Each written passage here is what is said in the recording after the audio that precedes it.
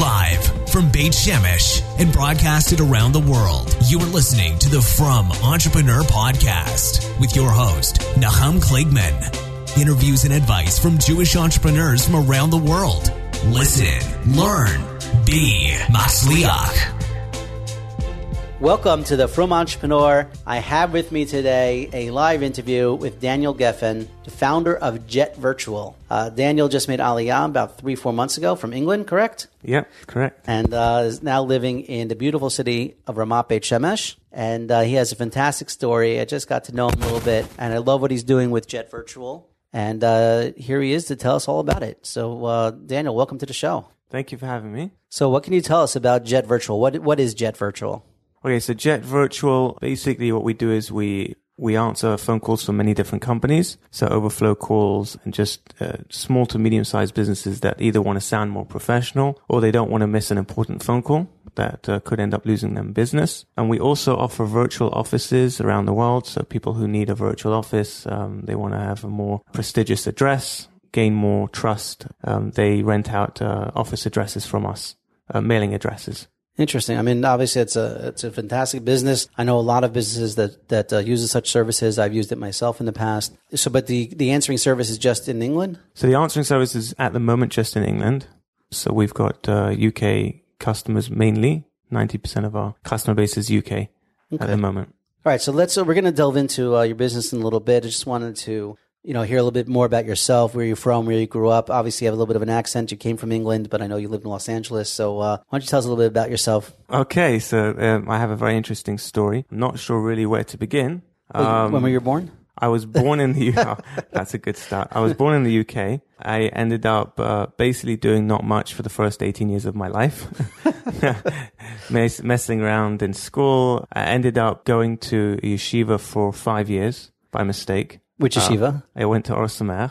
Very nice. In Yerushalayim. What do you mean by mistake? How do you got tapped on the shoulder at the hotel? Or? Well, no, it was more, I was working with mentally handicapped children. Oh, wow. That was when I was 18 years old. I was tired of going to school. I didn't have the Sitzfleisch to sit and learn anymore. And so I took a job in a home for mentally handicapped children. And one of the people that worked there, they had just come back from a trip in Israel. They went to Aish, and he wasn't religious before he left, and then he came back and suddenly he had sitters hanging out, and he was just filled with joy and simcha, and it was so contagious that I said to him, why are you so happy? I was like an 18-year-old, kind of depressed a bit. You grew up from? Or? I grew up I grew up in Stamford Hill. Wow. So it's a very, Hasidic neighborhood. But I felt very burnt out. I didn't feel any meaning in my life at the time. And this guy, his name was Scott. And anyway, so... Is his name Simcha now?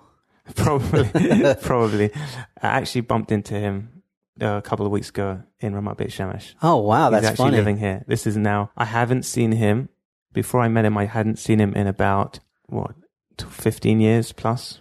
Wow. So he inspired you. He's the one that inspired me to go, and I only met him a couple of weeks ago for the first time. After. That's incredible. And he had no idea what impact he had on me. He had no idea. You told him, I assume. I told him. I said, you've changed my life. You don't realize it, but just because of the happiness, the joy that you showed, and it was so contagious, I wanted it. And so I asked him why he was so happy, and he said, I found a place called Esha Torah in Yerushalayim, and I found the meaning of life, and I started learning Torah, and I feel amazing, and I just kept asking him, but really, you're happy because you went to yeshiva? I always thought yeshiva was kind of I didn't really want to go. Anyway, so he persuaded me to go there for a month, and so I went for a month, and I ended up in Or Sameach by chance, and 1 month turned into 5 years. Wow. And that's how I ended up there. Beautiful. Yeah. So then so you were in Israel for 5 years, learning Or Sameach. I was in Israel 5 years, Or Sameach. I wanted to go into Kiruv. It was just, it's part of my personality. So we talk about, are you an entrepreneur? What makes an entrepreneur? So for me, I never really worked in my life until I left yeshiva. Mm-hmm. I was lazy growing up, but I always was very creative. I always wanted to create, to do. And so when I dated my wife, my wife now, so she's from California, and I dated her in Israel but she was only here for 2 weeks. So she had to fly back to California. Wait a second. So when you're in Or Sameach, they set you up with a girl, or you? I went to a shadchan. So this is after 5 years of studying there, Right. learning in yeshiva. I then went to a shadchan. And the shadchan set you up with someone from Los Angeles who was only there for 2 weeks. Okay, so the situation is my wife is probably a better salesperson than I am, and that's very hard to say because I'm a very good salesman. But she is really good. I keep telling her she's got to start her own business because she'll do really well. She does. She has 3 children. That's a business. And a husband. Yeah, and 4 children. Yeah. So basically, she persuaded the shadchan to she says, I'm not leaving Israel until you set me up with a boy. So the shadchan said, okay, fine. And so we ended up dating for 2 weeks. She had to go back, and I need to make a decision. So I ended up booking a flight and Los Angeles. Going to Los Angeles. Amazing. And where do you stay? Like what? You just like literally because you're from England. You grew up in England. You're in Correct. Israel for 5 years. Then all of a sudden you book a flight to Los Angeles. Correct. It's a different world, my friend. Absolutely, completely different world. I felt like I was in Disneyland. Literally, literally in Disneyland. I mean, I was like, wow, palm trees, blue skies. Like I could do this. Right. So I ended up staying at random people's houses until I overstayed my welcome. Right. And then I moved on and went to someone else's house. I guess. This is interesting because I used sales tactic to get married. Ooh. Yeah. Do tell. So I read a lot of sales books, and one of them is called, it basically uses reverse psychology. So it's a takeaway clause, to basically say, well, look, this product's not going to be available. You only have X amount of time to buy it at this price. Otherwise, boom, either the price is going to go up or the product's not going to be around anymore because it's going to be taken. So I used that on my wife. Because basically my wife, probably like a lot of women, couldn't make up her mind. Right. She was just, and she was at home and she was in her own, living in her area. So she had all the time in the world. The problem is I'm some guy from London who's supposed to be in yeshiva in Israel, and I'm in California staying at people I don't know. Right. So you need an answer. You need to know what's going on. So after about 6 weeks of dating. Wow. Again, 6 weeks of basically just hanging around. Right. And I can't hang around. So I remember it was a Motzei Shabbos, and I called her up. I said, hey, how was your Shabbos? She said, oh, it was amazing. Yeah, I was with some friends. I said to her, listen, Lauren. About the rest of your life. I don't think it's going to work out. Ooh. Now, by the way, my heart was thumping so hard and so fast at this point because this was like, I really wanted to marry her. Right. So this was like not a joke, This is not just, do you want to buy this phone? Because this is my life here, Right. But I don't know, something in me that just sort of said, I have to do this. So I said to her, I don't think it's going to work out. I'm going to book a flight back to Israel. So she said, what do you mean? Well, what? We're in the middle of dating. Like, I don't understand what's wrong. I thought it was going good. I said, it's going great. But the problem is that, I don't want to get, more hurt. Like, I feel like the more I go out with you, the more, the more hurt I'm going to get if it doesn't work out. And I think it's best for both of us, seeing as you haven't come up with a decision. And I think it's best if I just book a flight back to Israel and we just leave it there. Wow. Oh so my gosh. That was a moment of silence. And then she's like, no, we're going to go out one more time. Okay. We're going to go out one more time. We're going to see how it goes. Okay. We're not going to think about, getting engaged or anything, but just one more date. I said, okay, fine. One more date. All right. So it happened to be that this date was a special date because what I did there. You didn't book a flight. I didn't book a flight. No, I didn't. Thank God she didn't call my bluff. I basically ended up. By the way, she knows the story, right? She's going to listen to this podcast. She does. She knows the story very well. She tells it over almost every Shabbos table, and I get very sick of it. But Kitzer, we ended up getting engaged after that date, I guess she took it serious. Like, she realized, okay. And we're now actually next week, we're celebrating 9 years. Beautiful. Mazel tov. That's fantastic. And what a celebration. I mean, you moved to Israel just a couple of months ago. Just moved to Israel. Right. So first of all, you lived in Los Angeles for a couple of years? Okay. So then what happened was, this is even crazier. So, hold on a second. I just got to my audience. We will get to entrepreneurial stuff. Don't worry, but this is fantastic. Okay, go ahead. Yeah, just to the audience, I'm telling you right now, you want to listen to the rest of this because there's a crazy story coming up. about how I ran my business from a hotel lobby. Nice. So we'll get to that. Basically, what happened was I was invited to someone's house for Shabbos randomly for a Shabbos meal, and it happened to be a Kiruv organization, a rabbi of a Kiruv organization in California. And I'm not going to mention the name, just I don't know if they would want me to, so I'm going to keep that just okay. For anonymity purposes. Yeah, there we go. So what happened was I got invited to this rabbi's house, and he had about 20 people that weren't from at the table.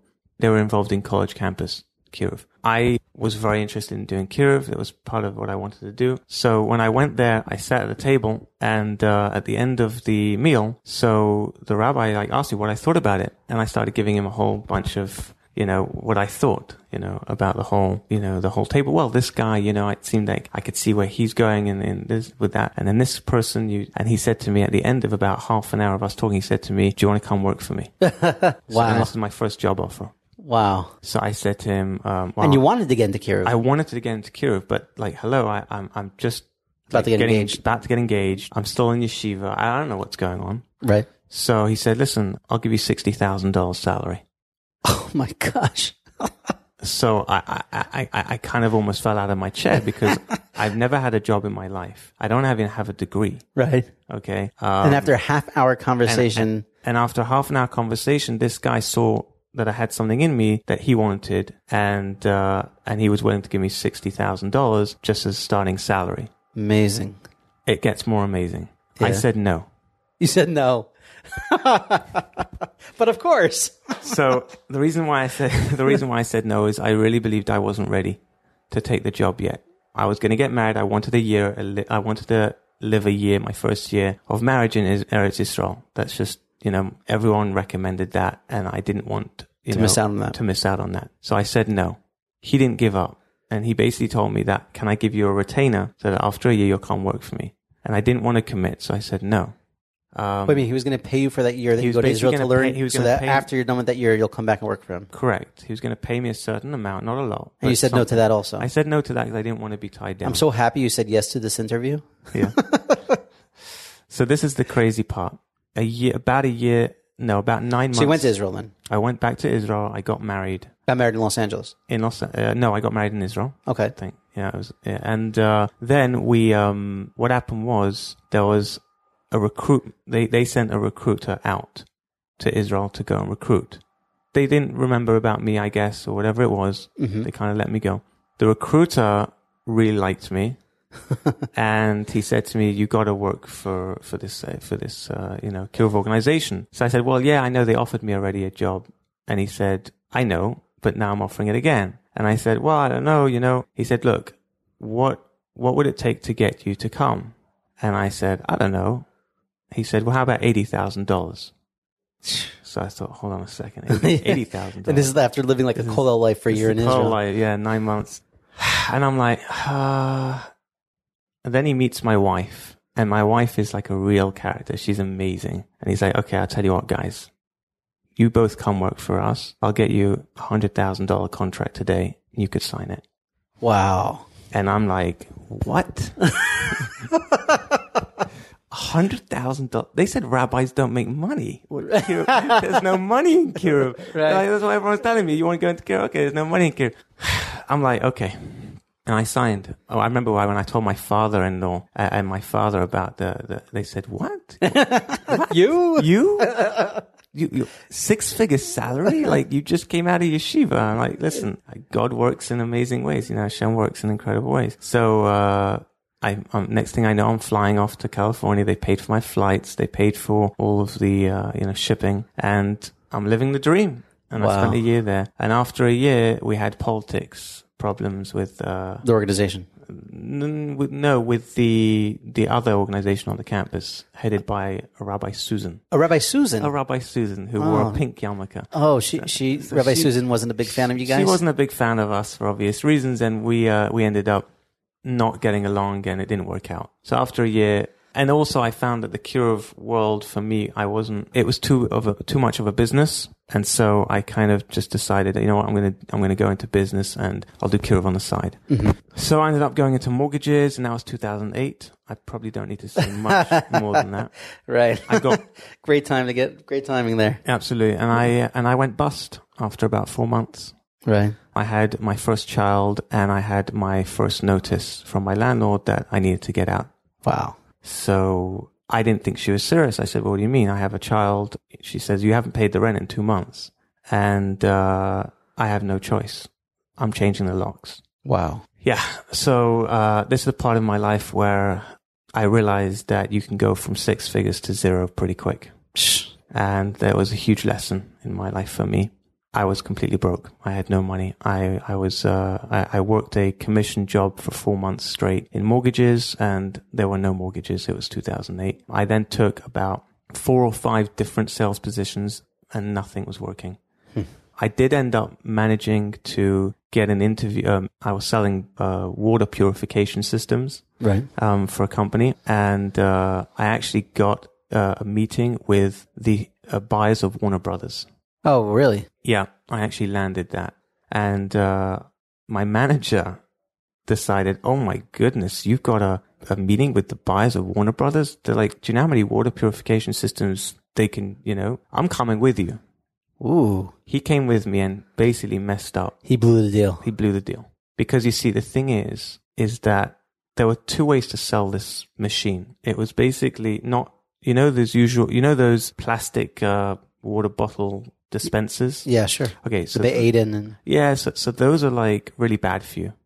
Okay. Apparently. Why? Because of the plastic? The plastic's really bad because of the heat, and right, that can cause things like cancer and stuff like that. Right. And also when you're pressing the nozzle, like where you dispense the water out of. Mm-hmm. So a lot of people who haven't washed their hands or they sneezed or whatever, they're touching that area, and you're drinking the water that's coming. Right. Yeah. Needless to say, so that was one part of the pitch. The other part of the pitch was actually it was cheaper, because instead of having to replace these plastic bottles, you just plugged this machine into a faucet and it filtered the water. So in the long run, you were saving a lot of money. Right. You don't have to schlep and storage of the big bottles and stuff. 100%. So there's a lot of, so now for me, I realized that when you're talking to someone, you got to find out what is this person's reason for wanting this product. Because if you just go in and try and sell the features of the product without knowing what the person is interested in, what moves the person emotionally, what gets the person, what triggers him, then you could be selling the wrong feature and you've lost the deal. Right. So with Warner Brothers, I knew that when I spoke to there was the woman buyer, she was very into the green and ecosystem. And so my pitch to her was all about the plastic bottles that are being thrown into the river, into the ocean, and it's polluting our land, polluting our world. And that's what she wanted. That was music to her ears. Right. And even if it would have been more expensive, she'd have done anything to replace this, travesty to the world. Exactly. So that was my pitch to her, and that's how this guy, the manager, comes in completely blind, doesn't even know what, and he's telling her about how, you could save this much money and this much. That wasn't the selling point. That wasn't what she wanted to hear. And the deal ended up going sour. It didn't work out. Wow, what a lesson. Yeah. So that's and in the end, I ended up having no choice but to move into my in-laws' house, and that didn't work very well for our marriage. No, that wasn't fun. That wasn't fun. So it lasted 3 weeks, whole weeks. Then you got eviction notice. I gave my resignation. Yeah. So I called up my father in London, and he owns a grocery store, and I said, listen, it's not working out. So he said, look, come, I'll give you a job in my grocery shop. So we flew to London, and it was terrible because, I went from living on a 6-figure salary in a beautiful California, sunny California, driving a brand new car, living in a nice Spanish house, right, to having to rent a small apartment and basically serve milk and eggs,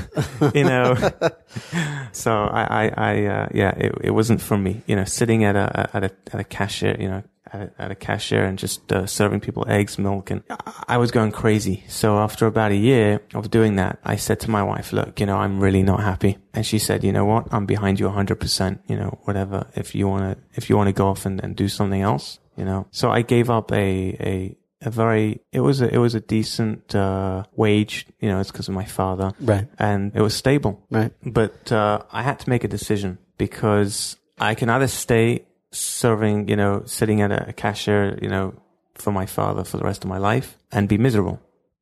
Mm-hmm. Or I could follow my passion and see where it takes me.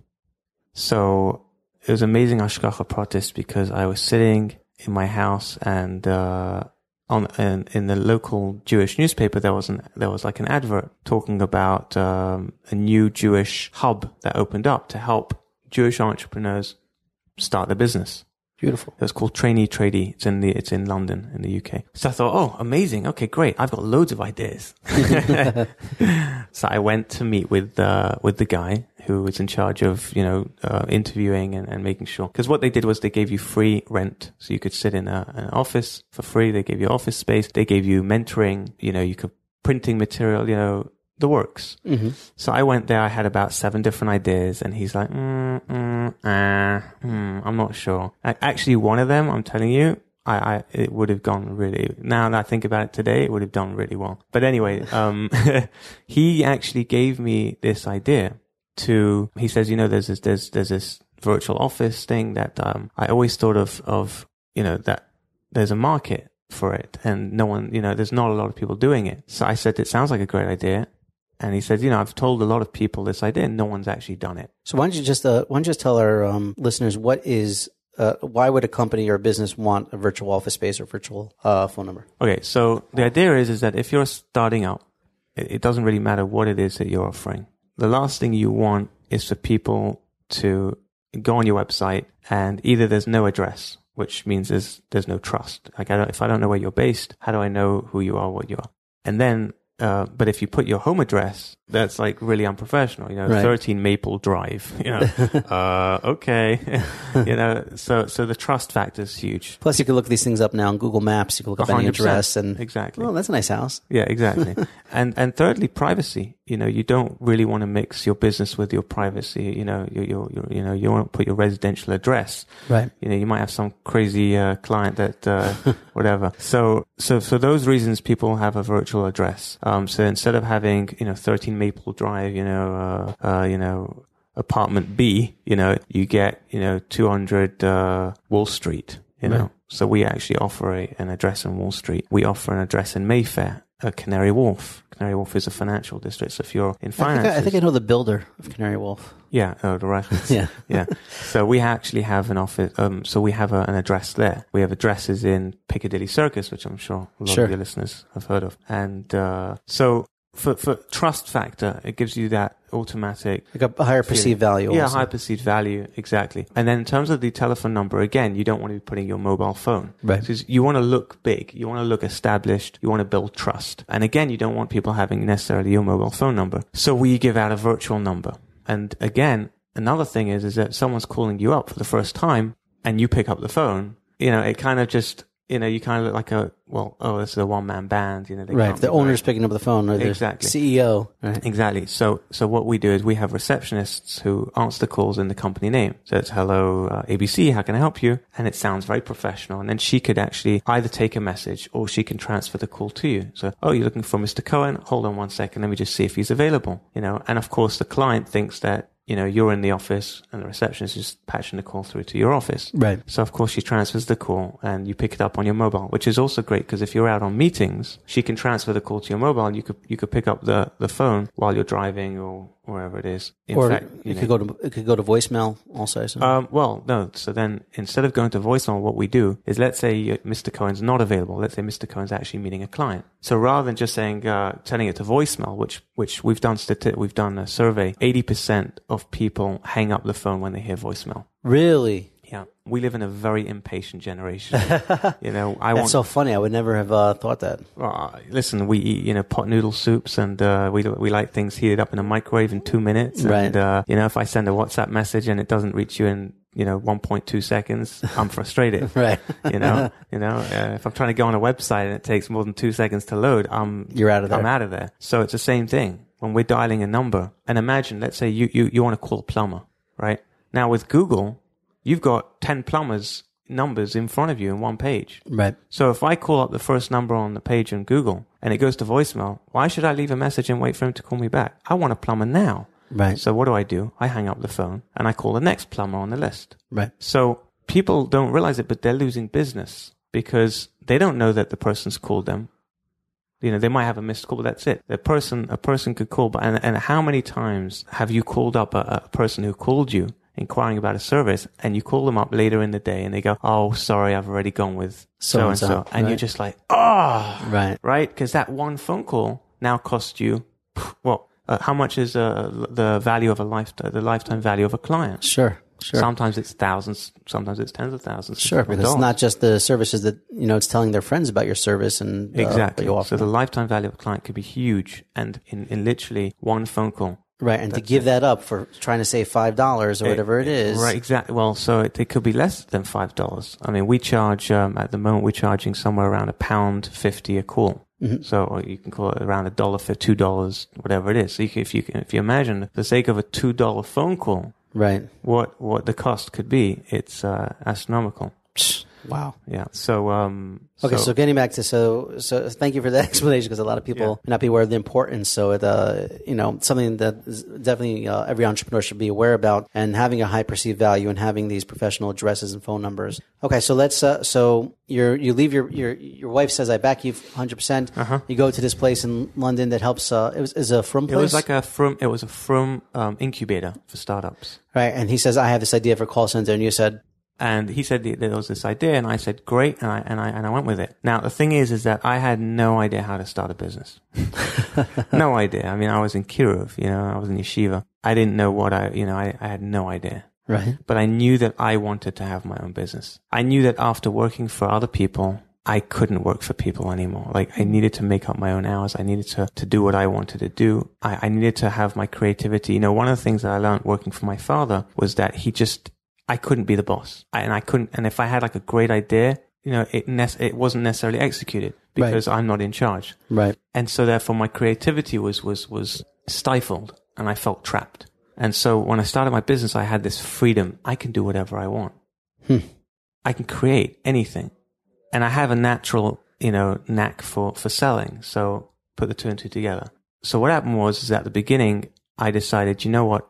I'm going to need some money to start this thing. I'm going to need a website. I'm going to need to do marketing. I'm going to need a brochure. I need a whole lot of stuff. We need people picking up the phones. well, that was me. I was the receptionist. You were the receptionist. I was the first receptionist. Yeah. Now, here's the crazy thing. With my very limited knowledge, I turned around to this guy and I said to him, "Do you know what? I want to start this business, but I want an investor." So the people who founded this organization, they were quite wealthy people. And I said, how about we do a 50-50 split and you invest in the business? He said, "Look, I'll ask them and see what they say." They came back saying, "Put a business plan together." I didn't know what a business plan was. So I just put together like an Excel spreadsheet thinking, if I get this many clients and I charge this much money, this is how much money we'll make. That's what you sent them? That's it. Yeah.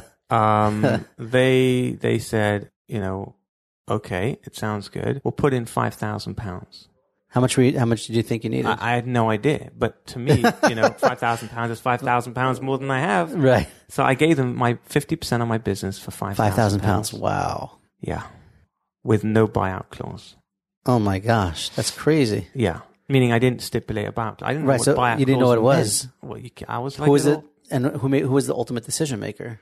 Me. No, I'm saying you could have, if it's 50-50, were you able? It's 50-50, but like, at the end of the day, if they own 50% of my company, it's not so posh to just do whatever you want. Say, "Hi, I want it back." No, right. In terms of decisions, they let me make decisions, but I had to report to them every month. Right. I thought they were going to put also their expertise in. Nothing. They were basically silent partners. Oh, I've been through that before. I learned a big lesson. I learned a very big lesson. Investors, that's what it's so true. You get these investors and they may have a lot of money, and they. Mm-hmm.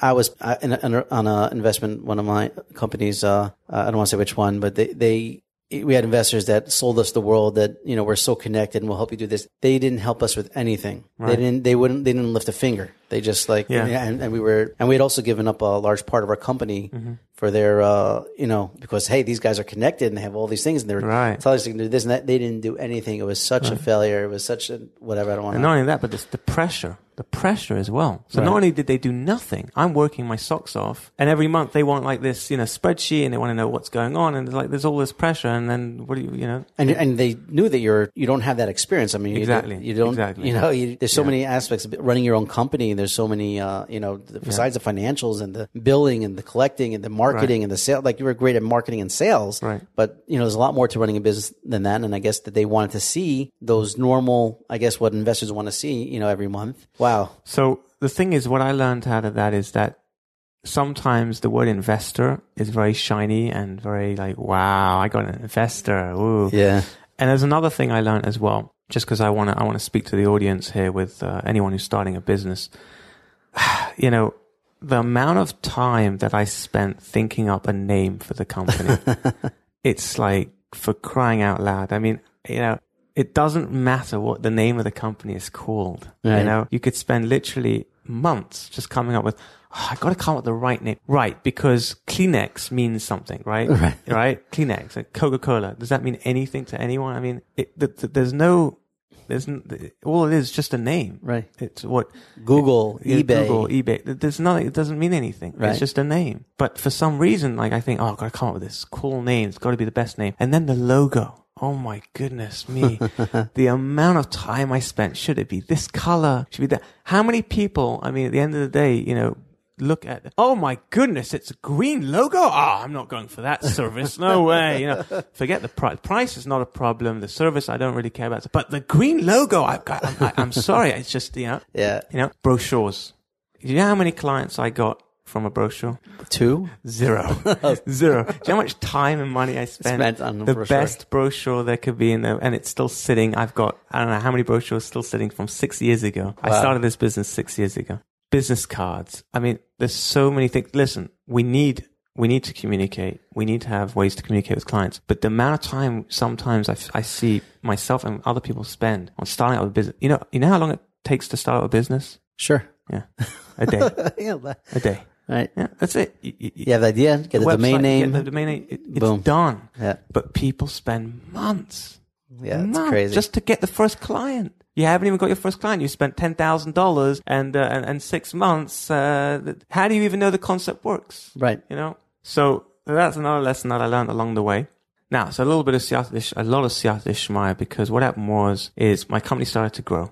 I basically pounded the phones. I just pounded the phones. I literally calling companies, calling people. I remember I offer a free trial. So another lesson I learned along the way was that this estate agent, letting agent, what do you call them? Realtors? Yeah. Yeah. So this realtor said, yeah, I'll take a free trial. So I thought, great, this is my first client, amazing. I answered about 1,000 calls for this guy.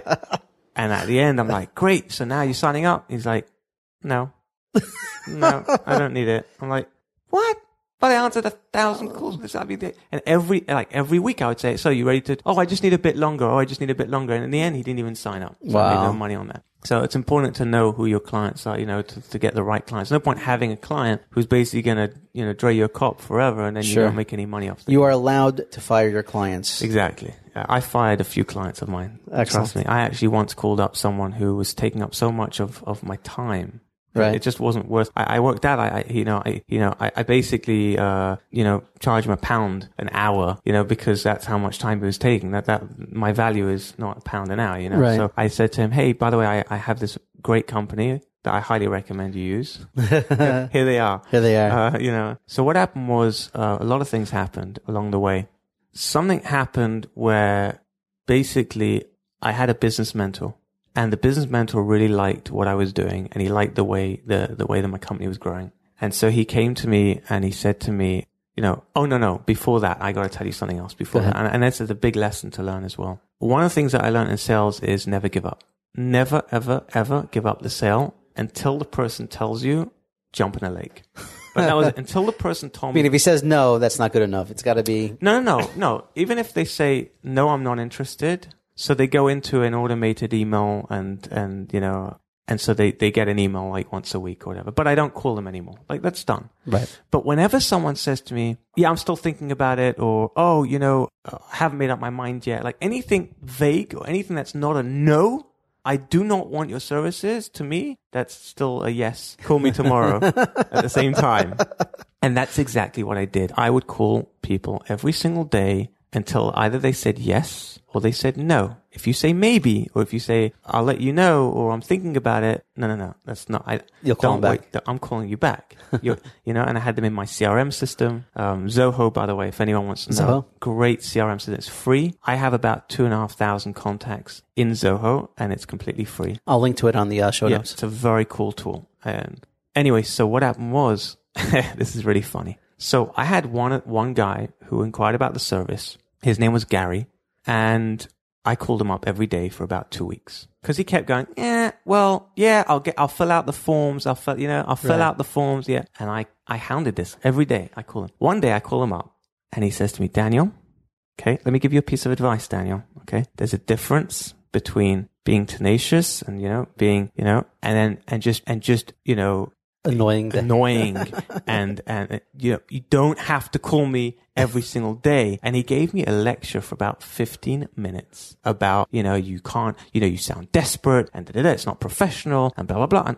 okay, I just stayed quiet. I listened. I heard what he had to say. I don't know who this guy is. I have no idea. At the end of the 15-minute conversation, he says, okay, I'm sending the forms to you now. so in the end, right?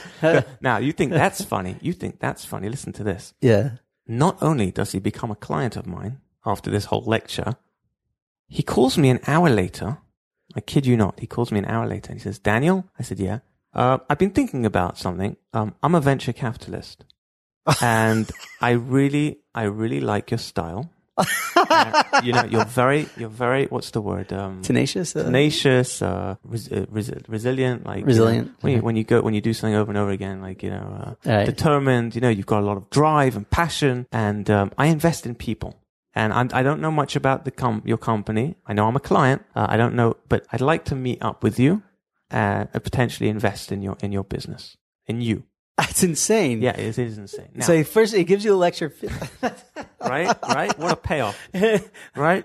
Don't tell me how to do my business. Now, this is the crazy thing. I meet with him. How'd you find him? It was just a cold call? It was either a cold call or he had found my website online and filled out an inquiry form. Okay. Just to be it for a callback, and I called him back. He met up with me and he told me, okay, so basically this is who I am. I didn't know who he was. He said, I just sold a couple of months ago. I sold out my recruitment agency for $300 million. 300 million pounds. 300 million pounds. This is a guy you called up every day for 2 weeks. Yeah. I didn't know who he was. Right. And this is a guy, I literally called him up on his mobile phone, on his cell phone. So, now I'm sitting here, this little schnip just started my Just business. out of the grocery store. Just out of the grocery store, wet behind the ears, I had no idea. And here's this guy, huge guy, 300 million pounds, just sold his business, and he wants to invest in me. So I said to him, okay, what do you want to offer him? He didn't give me a figure, but he said that I only invest if I can own 70% of the business. Yeah.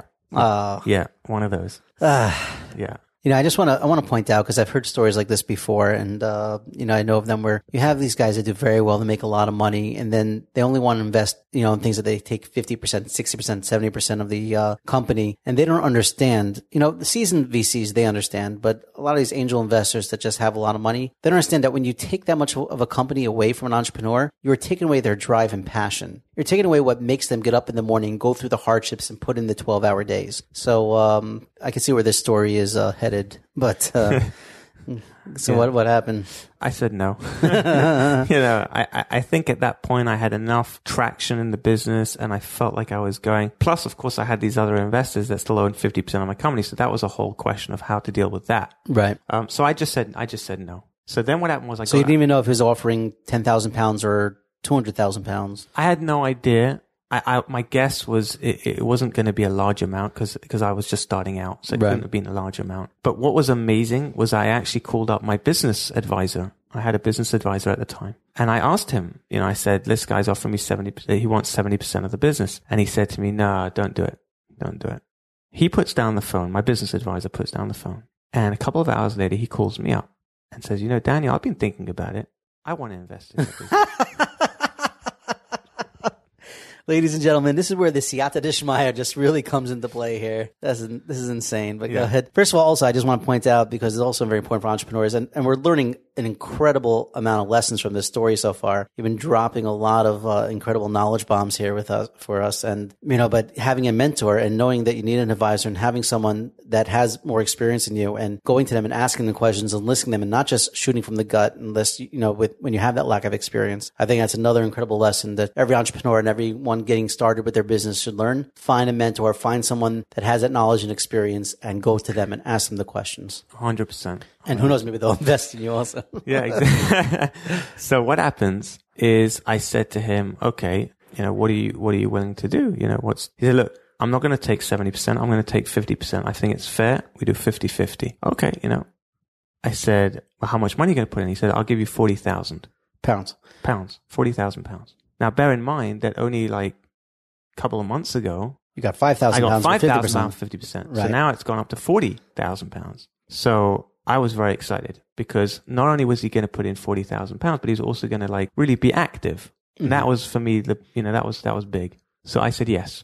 So you said yes without discussing with the other owners? No, I said yes, contingent on condition that he would be able to sort out the situation. In other words, the previous investors. He would have to talk to them and see what they were willing to do. And obviously, we'd have to figure something out. Right. So I said yes on condition to that. So he then spoke to my partners with me. We spoke together, and basically they weren't that excited about being bought out at this stage because they kind of they wanted to stay 50% partners, but they basically said, look, double the money and we'll give you our shares.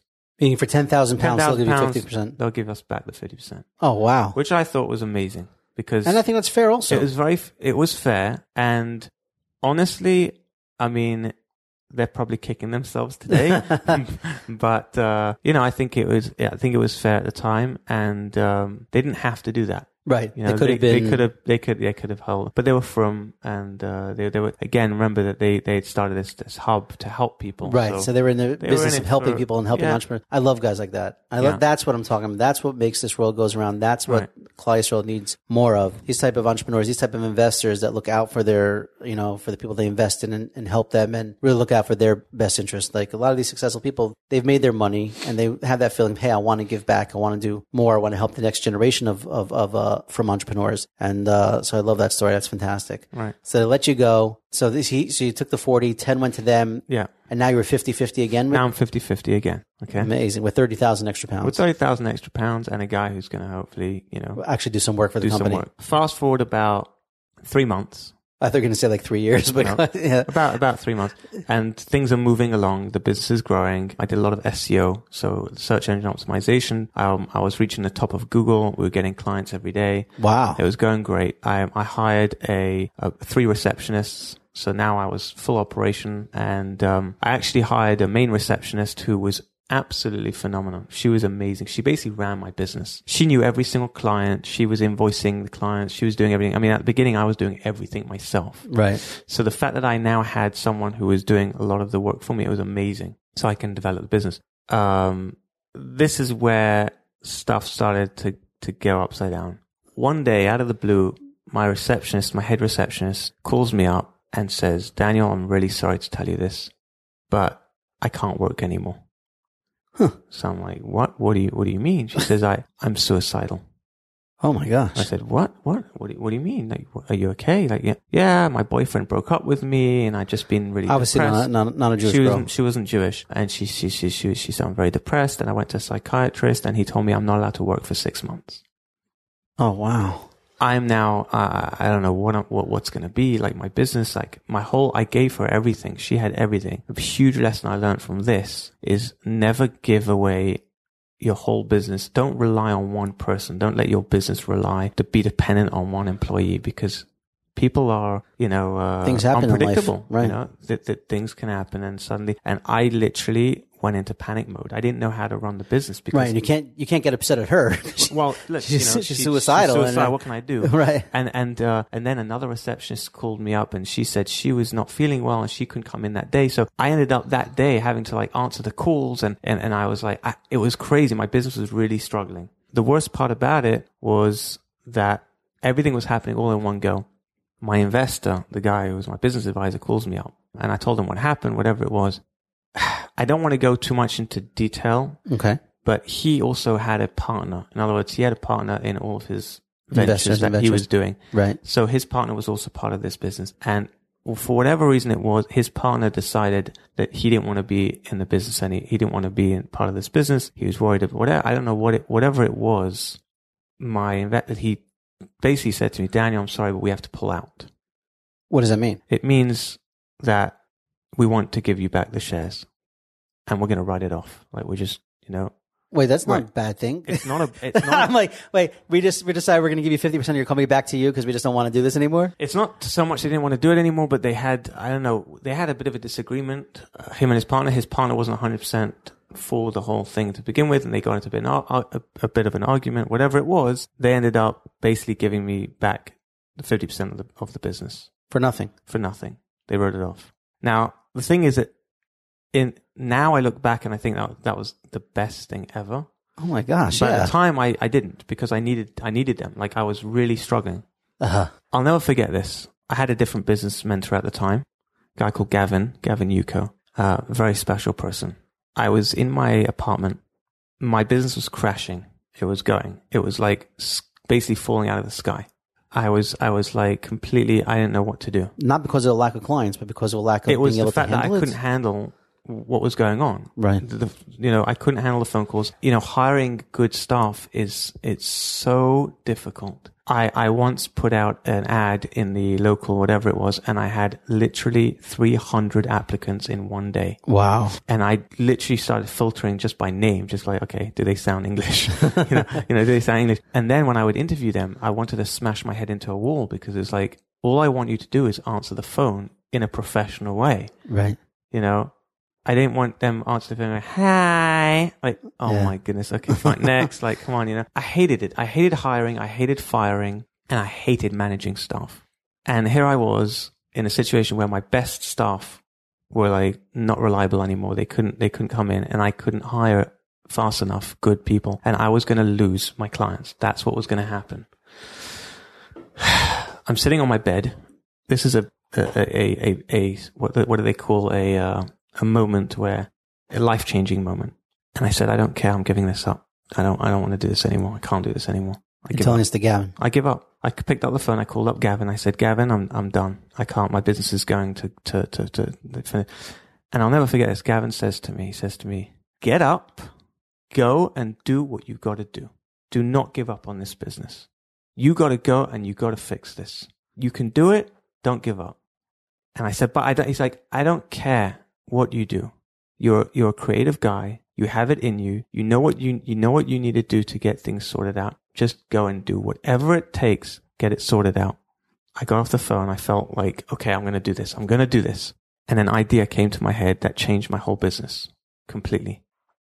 It was a crazy, crazy idea. I thought it was absolutely crazy. I thought there's no way this is going to work, but this is the only option I have. I'm going to call up one of my competitors and I'm going to outsource my business to them. Wow. So, it's a great idea.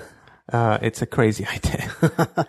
So I ended up calling a bunch of my competitors and I said, hi guys, basically this is what's happening. I have a business doing telephone answering, which is what you do. I'm having trouble with staff problems and this and that, the other, whatever it is. I want to outsource it. What's the best price you can give me per call?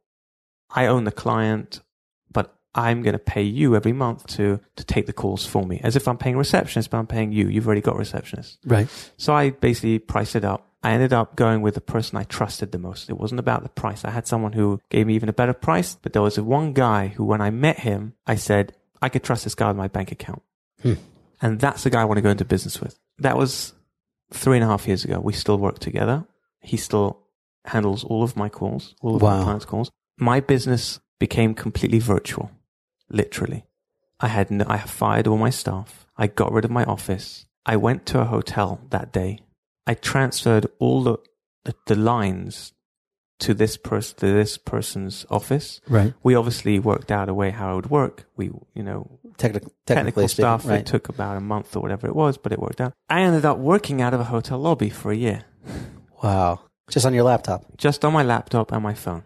So all I did was basically I did marketing, and I was in charge of just basically signing up new deals. So I went from managing staff, hiring staff, firing staff, dealing with issues, blah, blah, blah, technical difficulties with phones, dealing with all those things, to doing absolutely nothing other than completely focusing on building my business. Who's doing the billing? So the billing is a whole different issue. The billing, I used to do the billing, and I dreaded it. Every time it came to the first of the month, my stomach would go into knots. I was so nervous. Why? Two things. First of all, it took 2 days to do billing, because I got to about 300 clients. Right. And to send 300 clients individual invoices takes a long time. You got to go in, you got to see how many phone calls they got. Then you got to create an invoice. It wasn't an automated system? So it wasn't automated at all at the time.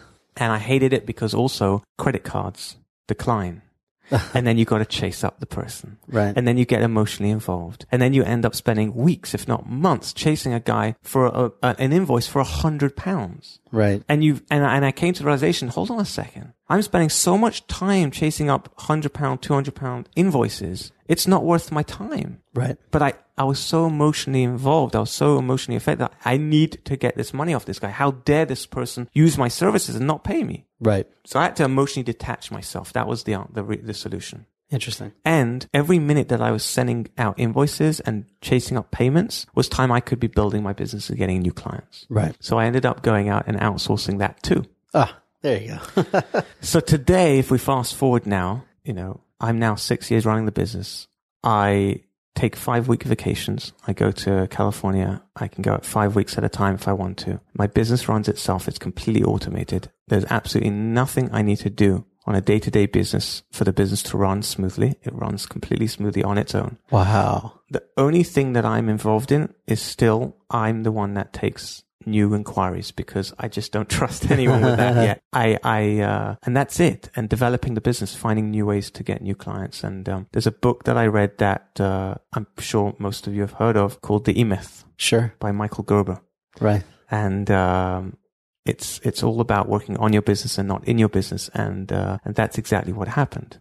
I went from working in my business, having absolutely no time to grow it and to expand it, to then outsourcing absolutely everything. And now I work completely on it. And in fact, now I'm looking at getting involved in other ventures. So I'm able to now have the time to be able to do that. If it wasn't for the fact that my business is completely virtual, I wouldn't have been able to make Aliyah. So now I'm able to live in Eretz Yisrael. I'm able to spend time with my family, my children. I go and play tennis in the evenings. I can learn in the mornings. And I spend a couple of hours, working on the business at the moment. And I'm eternally grateful to Hashem for giving me this gift. It's amazing. Wow. This has been, I'm blown away. This has been an absolute incredible story, very inspirational, so many lessons, so many things to learn from it. I'm not going to go through any other questions, because I think, you just gave us so much, just what we heard already.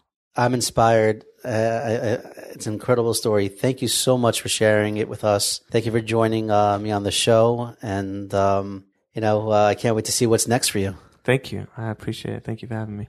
Thank you for listening to the From Entrepreneur Podcast with Nahum Kligman. We hope you learned something valuable, and we'll share this with your friends. For show notes, archives of previous episodes, and more information to help you start and grow your business, please visit our website, www.FromEntrepreneur.com. Listen, learn, be Matzliach.